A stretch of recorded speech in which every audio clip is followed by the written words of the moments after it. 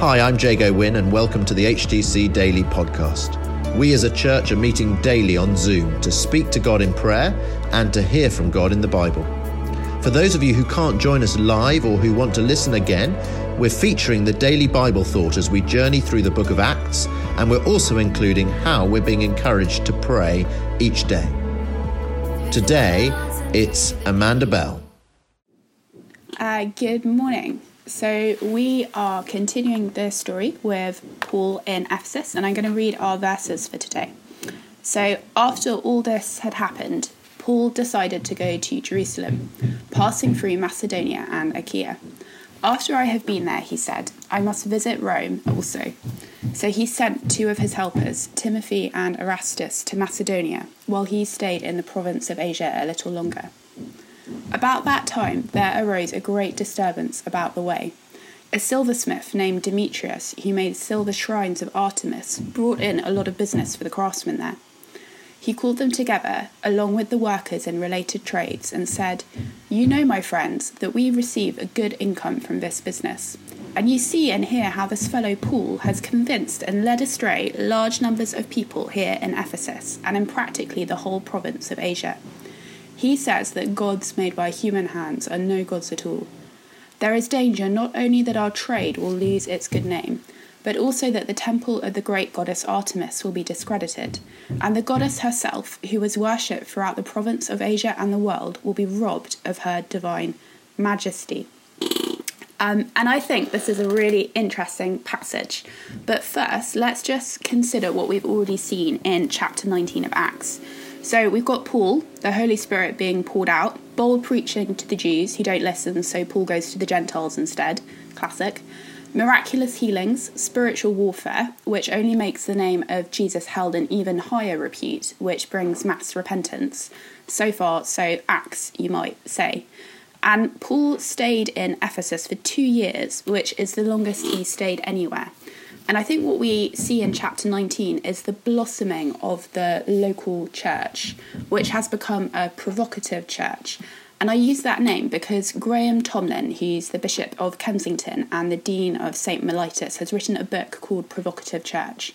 And he talks about evangelism as a corporate activity that draws people when they see a real commitment to social action or spiritual renewal. And Tomlin writes this, that unless there is something about church or Christians or faith that intrigues, provokes or entices, then our message will fall on deaf ears. And he's writing about 21st century London. You know, the kind of postmodern place with this truth, that truth, you do you and I'll do me, which isn't so far away from first century Ephesus. And the church in Ephesus, it is intriguing people with its bold teaching and pure way of life. It is enticing people with healing miracles and spiritual renewal. And we see in our section today it's also provoking people. The silversmiths who create statues of the goddess Artemis are not happy. They're losing business and their goddess is being discredited. And I think we can see clearly here there are two things which the provocative church confronts, which Jesus confronts. And those are idolatry and money, which are nice light topics for a Monday morning. And an idol is anything that draws our hearts and our attention away from God. It's anything or anyone that takes the place of God, God who is jealous of our worship. And we see in our passage that the Ephesians are addicted to worshipping the goddess Artemis. And the temple of the goddess Artemis was one of the original 7 wonders of the world. There was this famous massive statue of her, which these silversmiths would have been copying, and it was a really big business.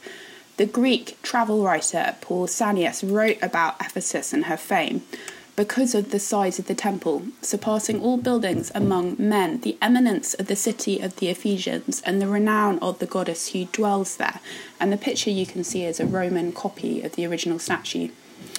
And I lived for a number of years in Hong Kong, where I ran a safe house for teenage girls. And like Ephesus and like London, Hong Kong is not a Christian city.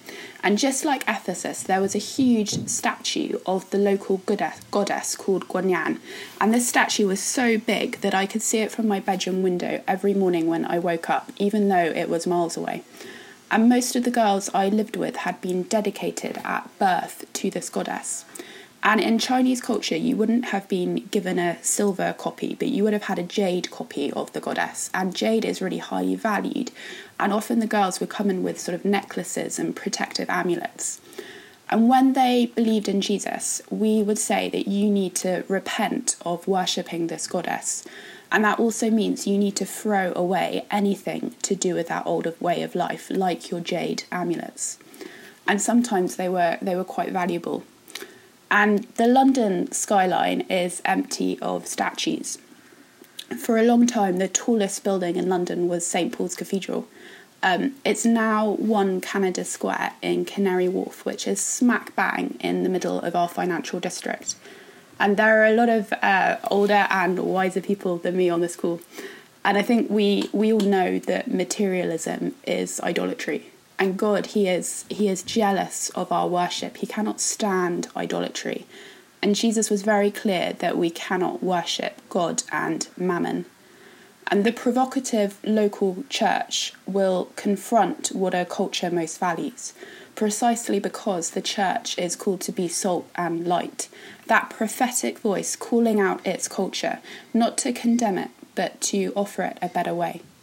And what Ephesus valued most was its goddess and making money from the silver statue trade. And in London, we celebrate self and achievement and material success over trust in Jesus. In Hebrews 13, the writer says, "Keep your life free from the love of money and be content with what you have. For he has said, 'Never will I leave you, and never will I forsake you.'" And I'm going to leave us a local church and a provocative church with 3 responses. And the first is, are we still carrying anything from our old lives which we need to lay down? Like the jade amulets, things which we trust to protect us and provide us, aside from Christ. Maybe it's money, maybe it's something else. And the second is to pray for ourselves, for our city, for those that we know, to be free from the love of money. And one of the ways that we can be free is by giving. That's why we often talk about generosity in the church. And the third thing is to pray for those for whom at the moment money is actually a real struggle. And as the financial realities of lockdown in the world become clearer, I think we know that's only going to get worse. But the promise of Jesus, yesterday, today, and forever, is never will I leave you, and never will I forsake you. Amen.